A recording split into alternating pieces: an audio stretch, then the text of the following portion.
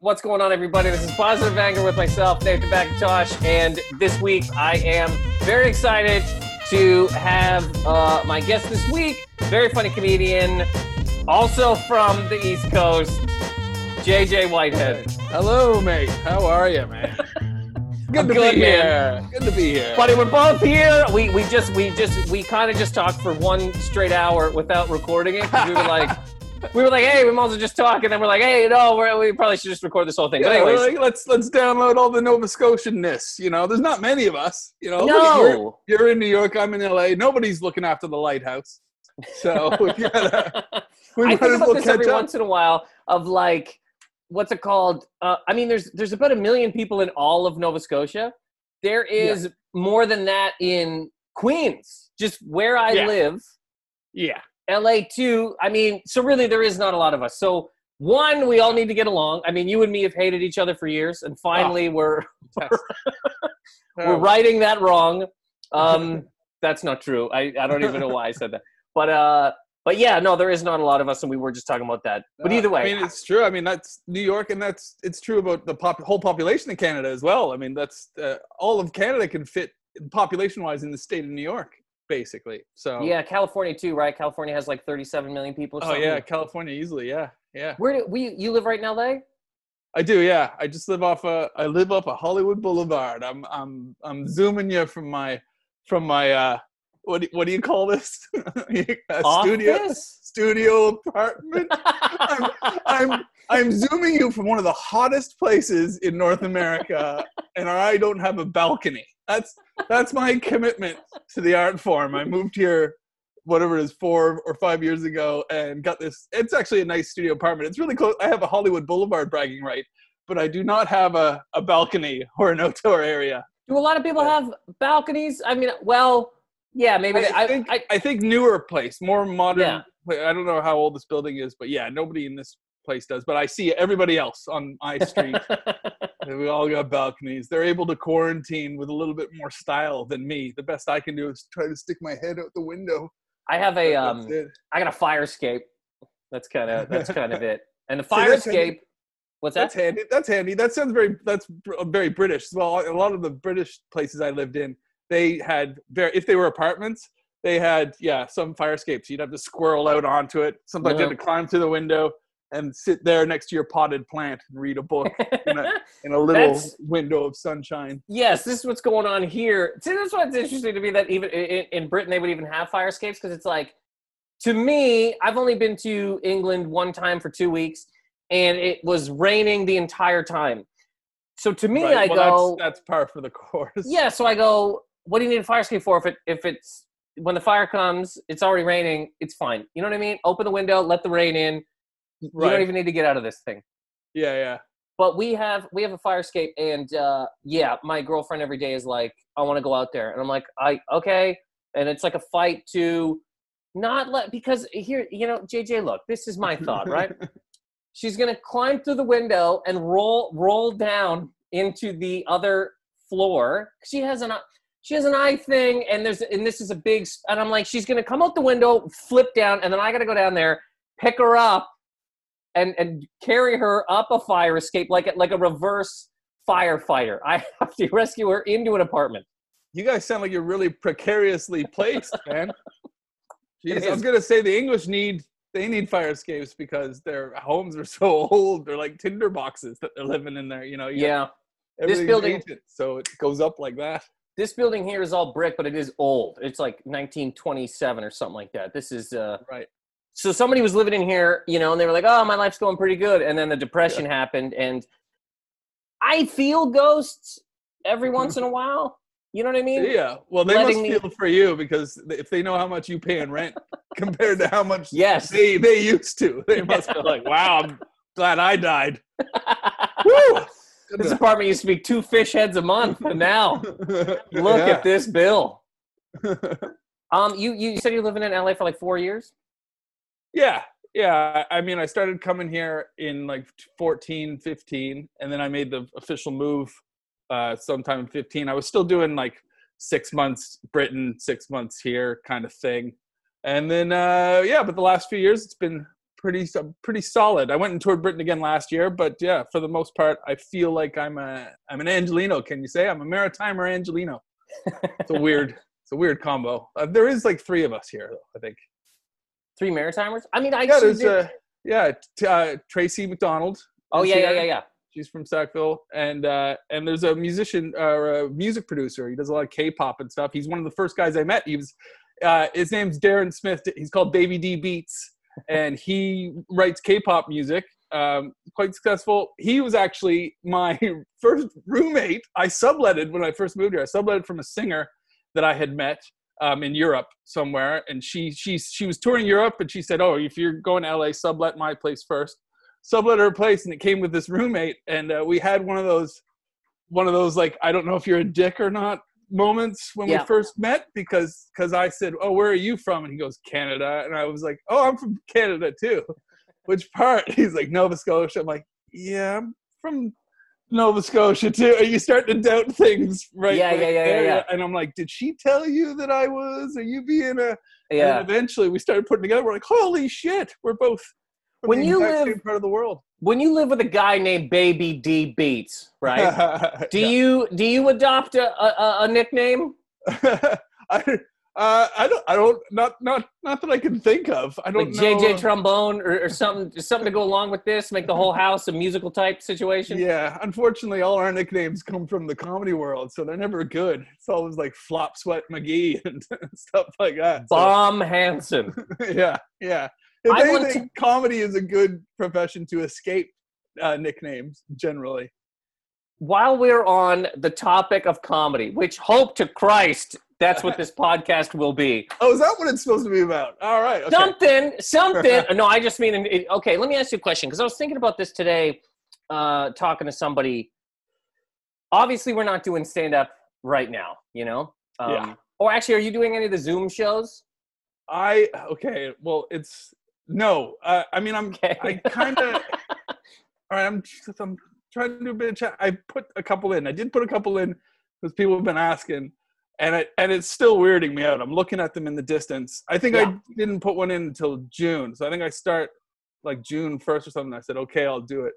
It still throws me for a loop, though. I can't wrap my head around how it can work without an audience, you know? Yeah. I mean, people are there, but they're not.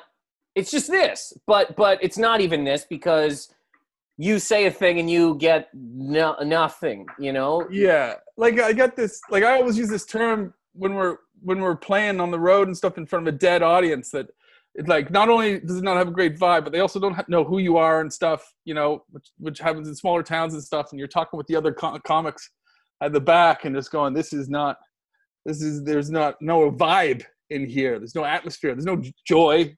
Yeah. And almost like an audience is showing up for you to fix them instead of entertain them. And yes. Like, those vibes. And I always used to say, oh, boys, we better get our pom-poms out. And that's because that's how you feel. You got to, instead of being able to deliver your material with some subtlety or nuance, you got to go, hey, and like lean into every punchline and throw in some winks and stuff like that. And that, to me, that strikes me as what you have to do if you're delivering your stand-up to an empty audience over Zoom.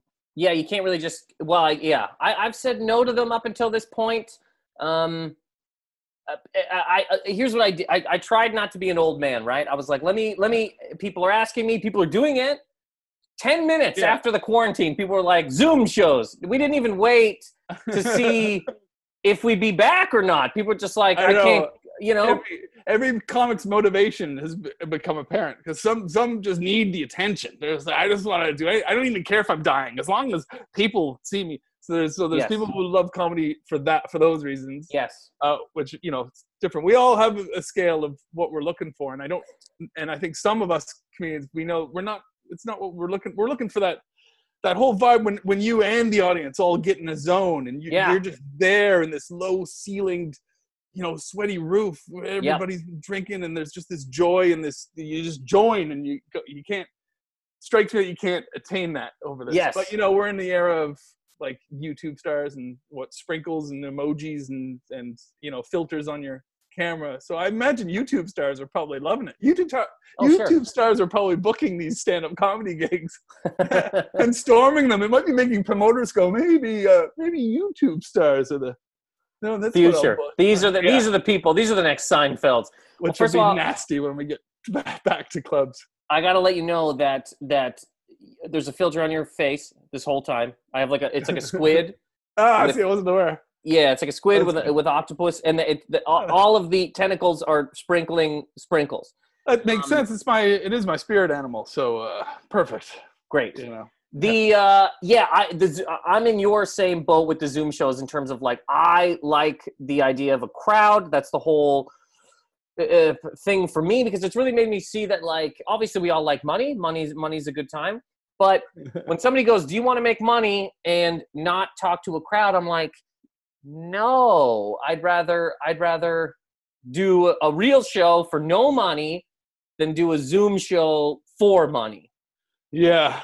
But therein lies the rub, because I know we can't do a real show. Yeah. So but I think you almost kind of touched on the point earlier too. Like, in some ways we have to give in and do it a little bit, because I mean, it's a place in time. Hopefully this will go away, but maybe we'll need a story about just delivering, like, oh, I had this routine, it was killing, it was smashing in February, and now here I am 2 months later delivering it to silence down a camera, going, oh, this is the worst routine ever. Yeah. We need those kind of stories. I mean, I got asked to do a nudist wedding at Christmas.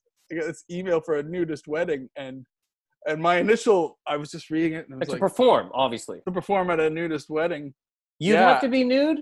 And I would have to be nude. Yeah. Okay. Yeah. I actually did because I had to investigate. So what I was going to say, though, this is the kind of situation where I was like, you know what, it's out of my comfort zone, but maybe I need to do it just so that I can tell audiences, hey, I did, I tried to perform at a nudist wedding, kind of thing. But, you got to check certain things, like make sure like that they can't have cameras, because I would hate for some flop sweaty, death of a gig, me standing naked in front of a bunch of nudists just dying on my ass. I mean, it would probably be my most viewed video ever, but I don't know.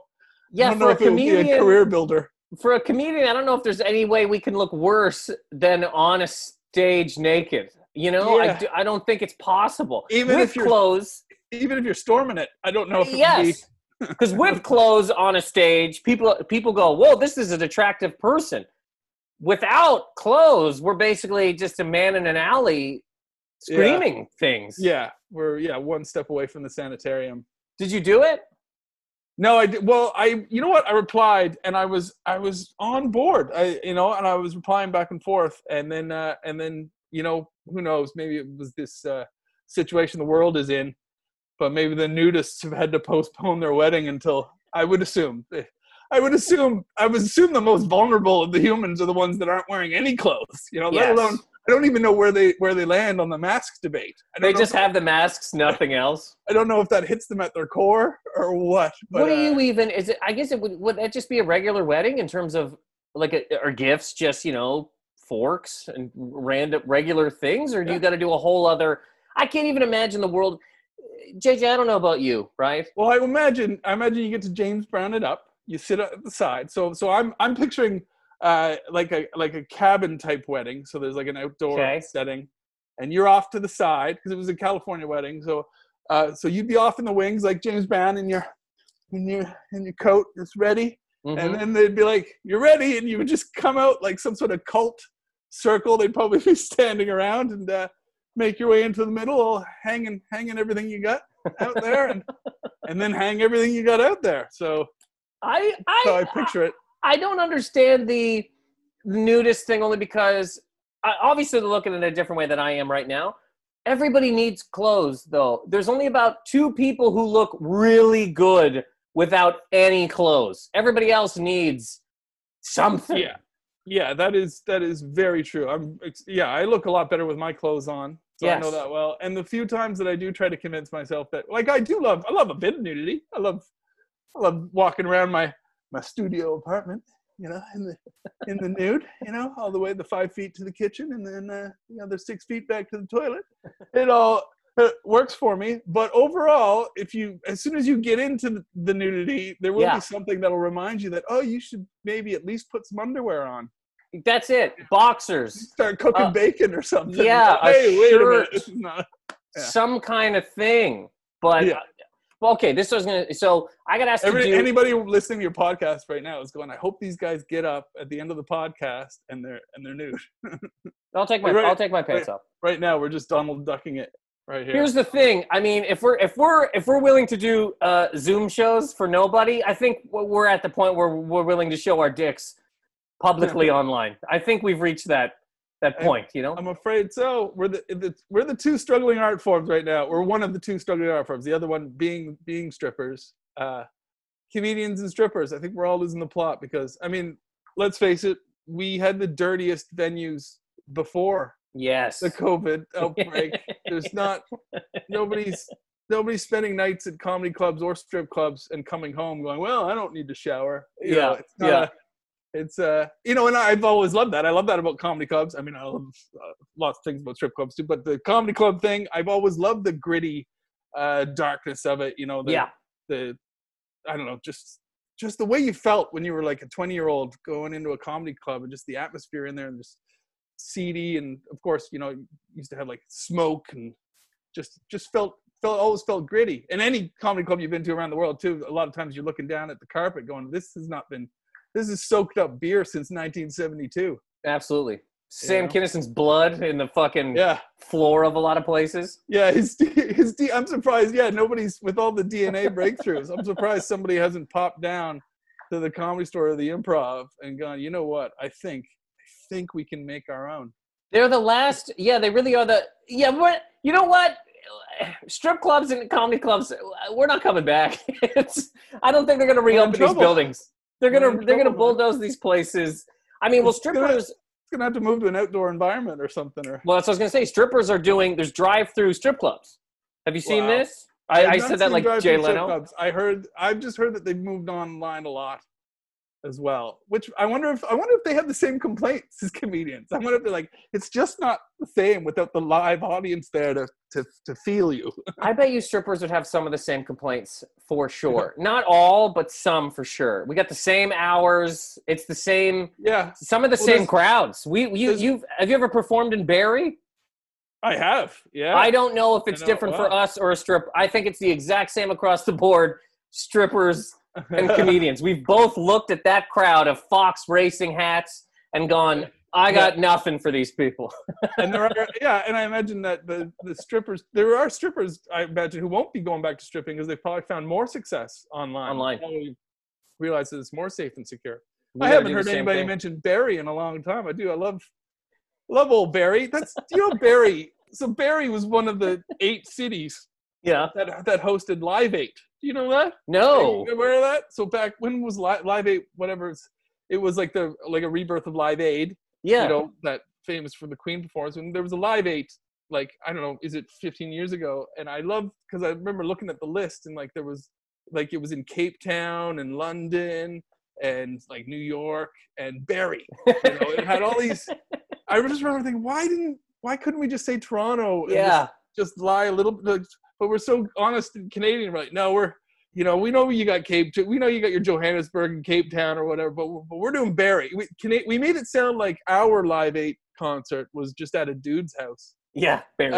Just Barrie. And it probably was. It was probably on the deck. There was like no real bands, just hey, we're gonna play a song from CCR right now, and they just played it, and the guy's standing there drinking a beer. Live 8. Yeah.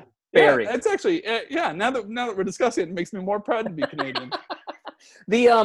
So strippers are performing outside. I got asked yesterday to perform at a drive-in movie theater. Right. And the way this would work is us as comedians are basically the movie. You can hear yourself. You can't hear, everybody's in a car. They can hear you with a speaker, and if they like you, right? If they like a joke, they honk? Yes, they honk, and you're outside. The entire world is open. There's birds. There's other street noises, you know. And the guy asked me. The animals must just think we're getting retarded. Yeah, it's falling apart. What are they all doing now? Now, I mean, the animals have seen a lot in human history. They've seen, you know, I'm sure they've seen sacrifices at the altars and everything, and I'm sure they passed down those stories. So, but they must be just watching us now, going, "What are they doing? What they've got one of them just standing there, Yeah, projecting outside. a voice while these vehicles honk at him." It's also funny because there's more animals now than there ever was. There's like goats roaming the streets.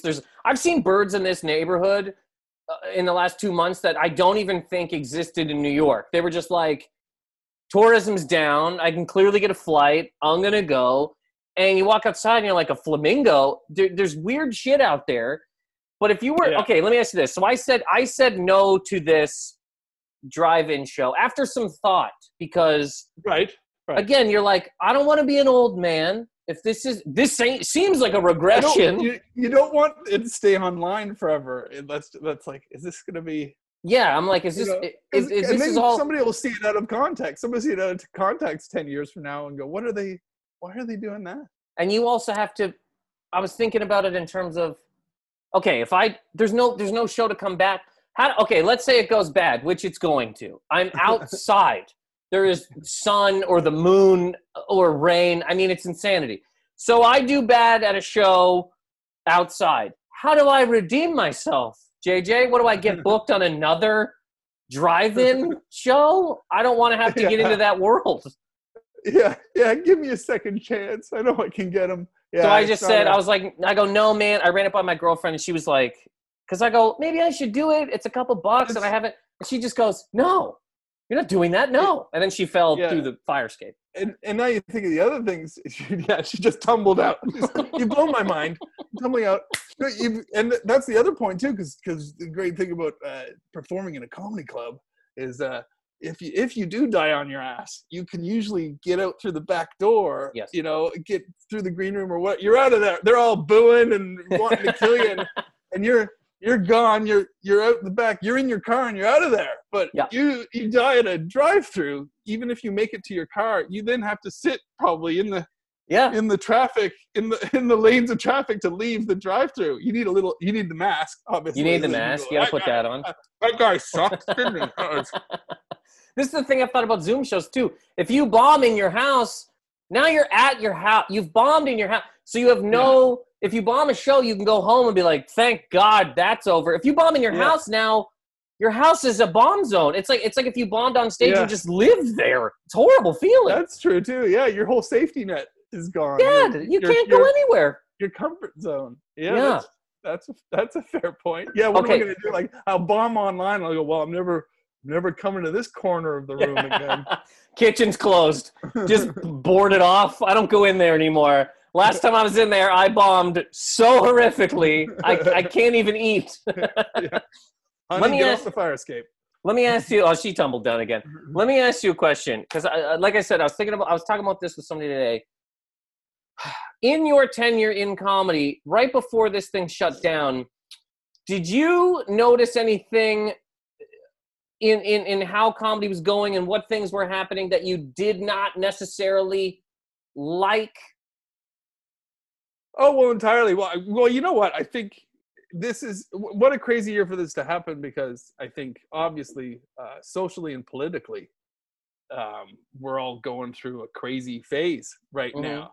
So of course, I mean, there was Trump fatigue.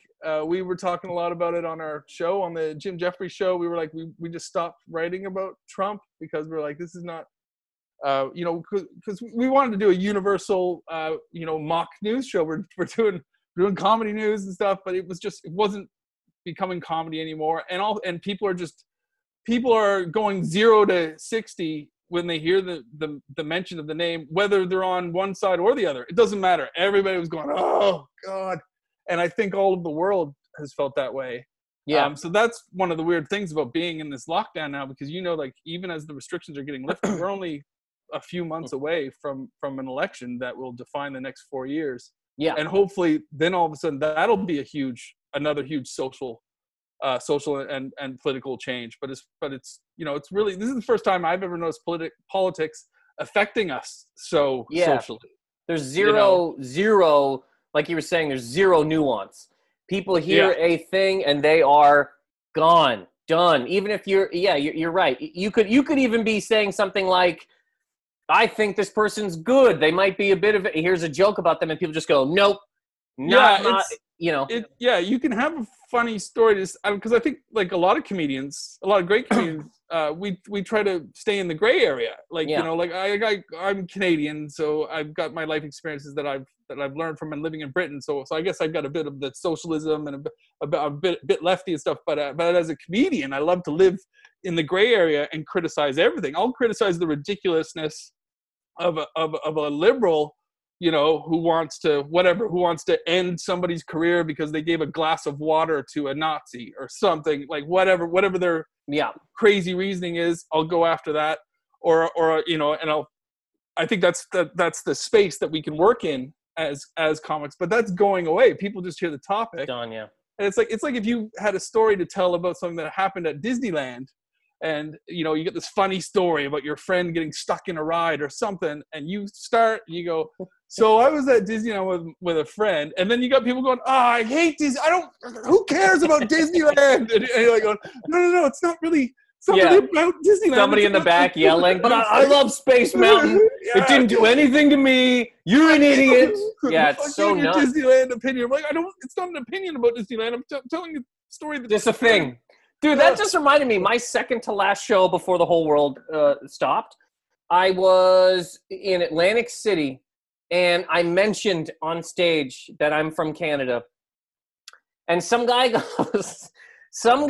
he just goes, oh, I hate Canada. And I just go, it was the end of I knew that the world, so I just go, why? I go, why? Why do you hate Canada? He goes, because that's where draft dodgers went. Right. And I go, so you hate a country because people who dodged the draft went to it? I go, why don't you hate the people that dodged the draft? And he goes, don't start with me, buddy. And okay. And then he's off. He's done. He's labeled as all his draft dodgers. He's mad that there was a place for people to dodge to. He's mad that the world existed. Because in his mind, he's like, if there was only America in Vietnam, what are you going to dodge? You can't dodge shit. You either go to jail or you go to war. He's mad that the rest of the world exists. That is a long grudge. That is a long grudge to hold. Like, holy cow. Like, dude, was it even your generation? It was definitely his generation. He was wearing a veteran hat. Oh, yeah, that's his generation, dude. But I couldn't believe it. I'm a military kid too. I'm like, my father would be so insulted by that. Like we're Canadian. We're part of the United Nations. We got a great military. You know, we're good guys. We're not all draft dodgers, but we just he was saying we have a different approach to war, like a less urgent approach to war for every situation.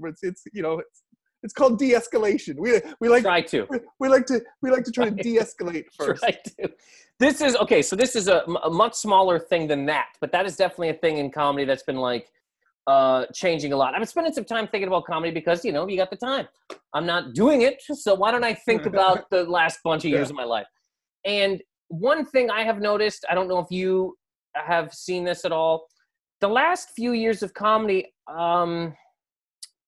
How do I say this? I mean, people have really, no matter what somebody did on a stage, I noticed that they would come off and people would say, good job. No matter what it was that they did or what happened. Because I remember when I started, man, you would bomb. First of all, you would know that you bombed. You would feel it. You would, and you'd come off and other comedians would be like, yikes. And you'd go, I know, it was terrible. And then you'd leave. But now I've seen people completely bomb, like horrifically fucking get zero and come off and people are like, good job. And you're like, good job. What are we doing? What are we doing here? Not that you have to say bad job. You don't have to do that. Just, but you don't have to give them the fake thing that doesn't exist, Yeah.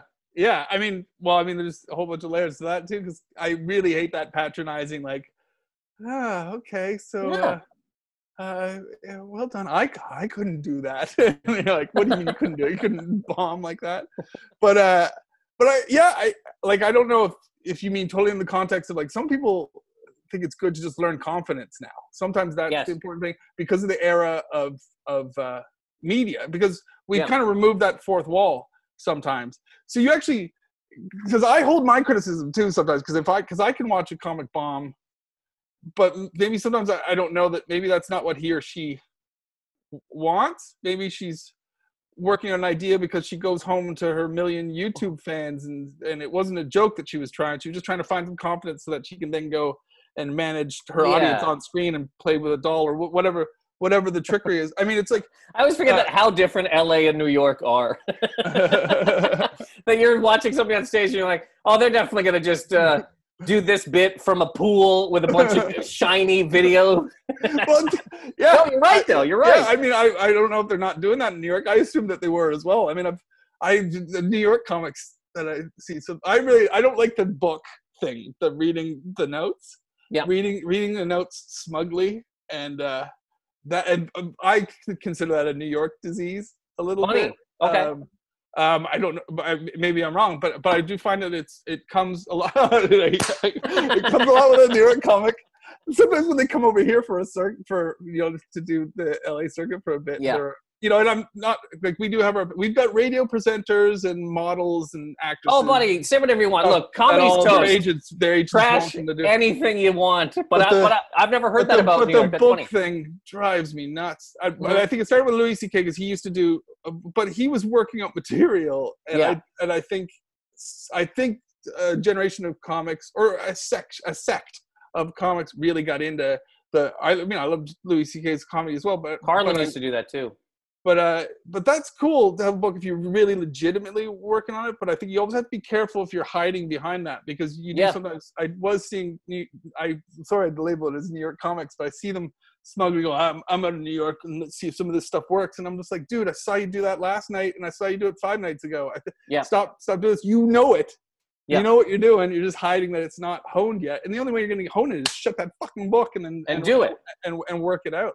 But see, there's a lot of people that would tell that person, and maybe it is just not the book. Oh yeah, they'll come up to him afterward. They come up to him and go, "Good job, good." And the good job thing, I'm just going again. Not that you have to tell somebody that they were terrible, because they should know. But the reason it bothers me, JJ, is this: comedy shouldn't work as far as a career in stand-up comedy. When you look at what it is, this chord and a speaker and a crowd, the idea that you can actually make a living on that is insane. So when people get into it and don't take it seriously in the way of like, we should all be trying to make it good at least. But when everybody gets told good job, then nobody has to try anymore. And then we're sinking the thing that we're all trying to be in. I go way too far with it, but I'm like, this good job right here means in 2 years, stand-up's dead because everybody allowed it to just be this shitty fucking garbage thing. I'd love to see your comedy club. You're like, if you had the interior decoration of your comedy club, there would probably be signs saying, please don't compliment the animals unreasonably. Please don't. Oh, please do not deliver false hope to shit.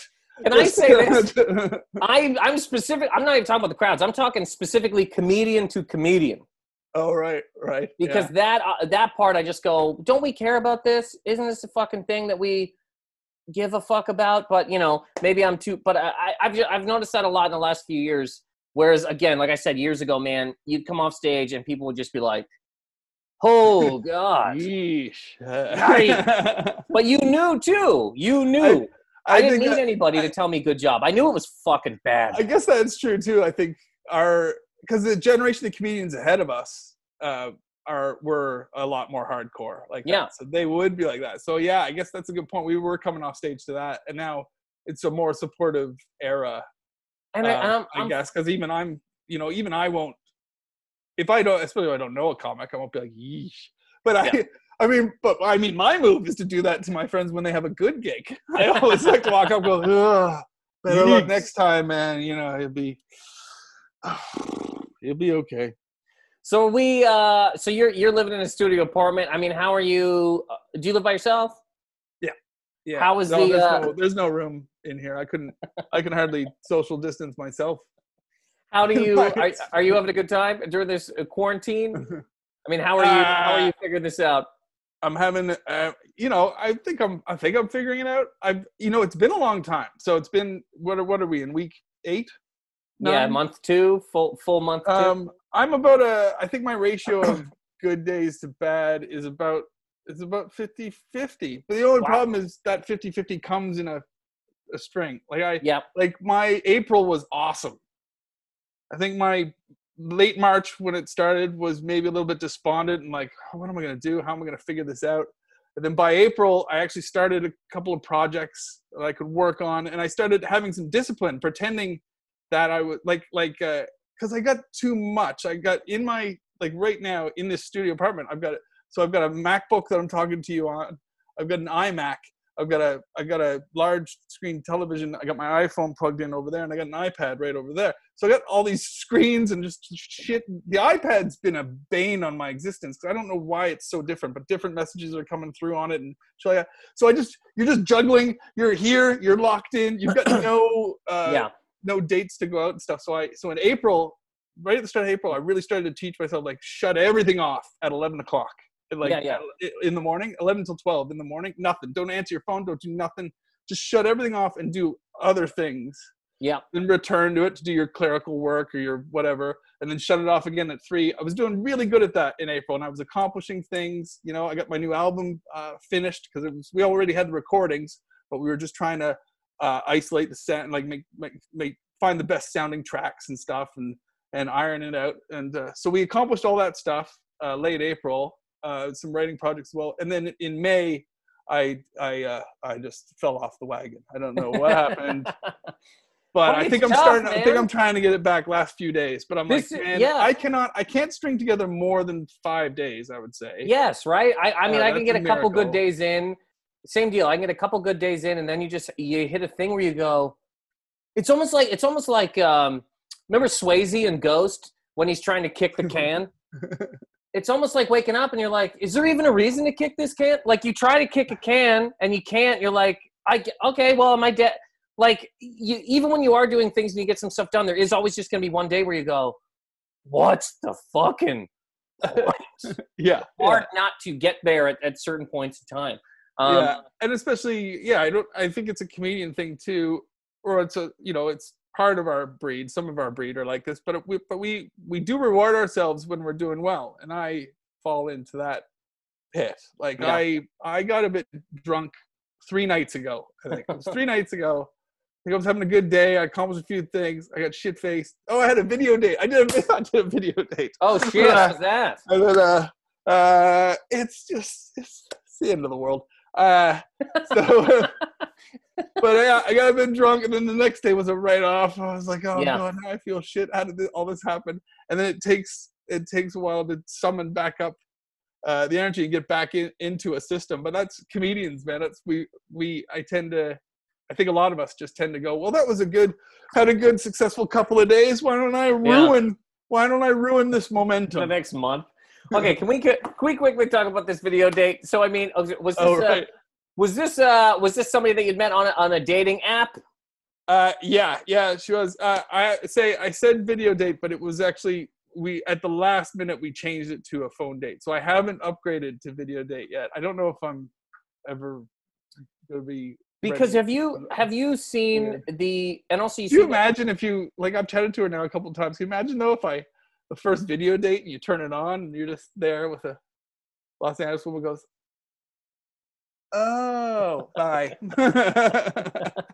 I mean, it's definitely happened to somebody. And again, you just got told it's happening. You just got told you're a goblin in your own house. There's no. That's it. There's nowhere to go. You're just shit in your own house. Yeah. Like if I disappoint somebody at a pub, sitting across from them, not only do you not have to finish the drink or anything, but you can come home to your refuge. Yeah, you just go home and watch porn and wildly, beat off into your studio apartment. But if somebody tells you you're disgusting in your studio apartment, I mean, personally, I wouldn't even feel confident enough to open up a porn website. I'd be like, I'm useless. I'll just fucking lay here and wait to die. But you might have come across there's a bunch of stats of divorce lawyers, right, are getting triple the calls that they Wow. used to get. Like I was reading this one thing, a divorce lawyer was like, I used to get 2 or 3 calls a week. Now I get 3 to 5 calls a day from people being like, I want the fuck out. It's funny to me that quarantine It's heartbreaking, isn't it? it is, and it's also like it's funny to see how quarantine has shown people that they hate who they're with, because now they really get to see that person. But in a regular Well, landscape, it's also too bad because maybe they do love the person they're with, but they needed their lifestyle, or Yes, the structure that they had. Because I hear that about actors and actresses here in LA, who are in relationships, and some of them have this great balance because if one of them is working on a TV, I guess it's not just actors and actresses, but people, they had a system. yes, exactly, yeah. And I think I've seen a couple actors talking about like I only actually see my wife for 5 months of the year because sometimes I'm on set or so. But then they have these great romantic, like these relationships where they can have these great romantic times. Like I was in Sweden and then she flew out. My wife came out to be with me for the week or whatever. Mm-hmm. So they have these great stories, and then all of a sudden they're just locked in with each other, and they go, I can't. If it's not or even somebody with like a romance.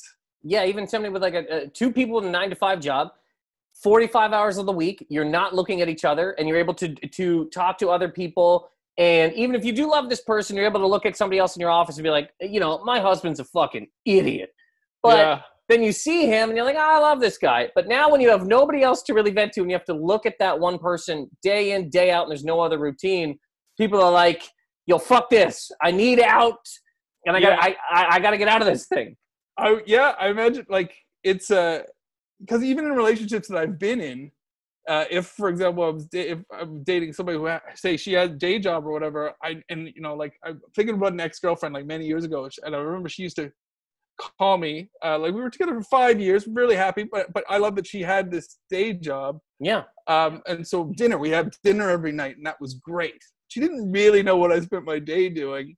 And because if I said to her, oh yeah, I got to write this, whatever, I got to write, a sheet, I got to write 700 words by tonight. And then she calls me at lunchtime, how's it going? And I'm like, oh yeah, pretty good. I'm up to about 200 words, but I'm really just sitting there watching Seinfeld repeats. And slowly, like I'm multitasking. I'm kind of writing a word at a time, but watching Seinfeld. I bet you if I had her, I always think if I had her actually watching me, she'd probably be like, okay, turn off the TV and get your 700 words done now. And that's probably not an environment that I'd probably want a divorce as well. Yeah, exactly. You can't write under a deadline like that. So here's what we just decided. Writing never works. No matter what excuse? Oh no matter what situation. Well, yeah. I mean, I think we did it here, JJ. Oh yeah, all right. Well, there you go, man. That's how I end things. We solved the world. We solved world peace. That's what we figured out that as comedians, we are not. Do you actually have a list of questions there? What do I got written here? Zoom. Can I? You know what's funny? You've got Zoom written, and I don't even know what it. The first word is Zoom, and I don't even know what it. I wrote down Zoom meetings and death. I think we touched on that. Touched on that. Dying on stage in a Zoom. Yeah. What did you dislike about comedy before? I asked that.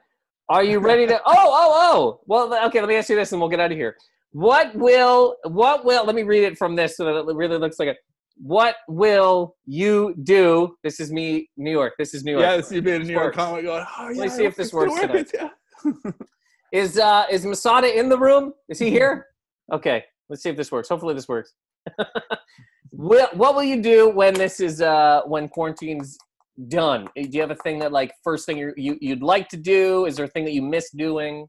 I guess when will it be done? I guess is the big question. I think that is a personal question. You're right, because you could end it today. You could get your shit. You could put that jacket on and walk right outside and just go, I'm going in this fucking Starbucks. If you want to be, Yeah, because of course I miss all my friends. I got my mountain. I got my trusty. But that's how I get around town, right there. You nice. See, it can't even fit in the room. So I got my trusty mountain bike. I've been out on that a few times, but so I don't know. So there'll be 2 things that I would like to do. I mean, I canceled an Asian tour. Right now, I was supposed to be the month of May. I was supposed to be in the Philippines and Bali and Kuala Lumpur and stuff, which Mm-hmm. would have been fun. I was going to record a new album there. But so that would have been good, but I have no interest in slotting that in immediately. I would say my immediate plans would be to see all my LA friends. That would be great. I don't know how quickly that would happen though. It would be so awesome if they just lifted this ban and went, all right, everybody's safe. Turns out we're all we fucked up. There was no bat, and so China's not even a real place. Have a big party by a fire pit. That would be fantastic. And then if it's not lifted until December, then I guess the thing I'll be eager to do is get a flight back to Nova Scotia and see my family. So those would be they're all human for considering that comedians mostly have disdain for human beings. We trade on being sarcastic and not. I like being on the stage much more than being in the crowd watching. Sure, yeah. But so considering all that, I really do miss people. Wow, that was a very heartfelt. Yeah. Very emotional, yeah. Well, JJ, thank you so much for being here, man. Where can people find you?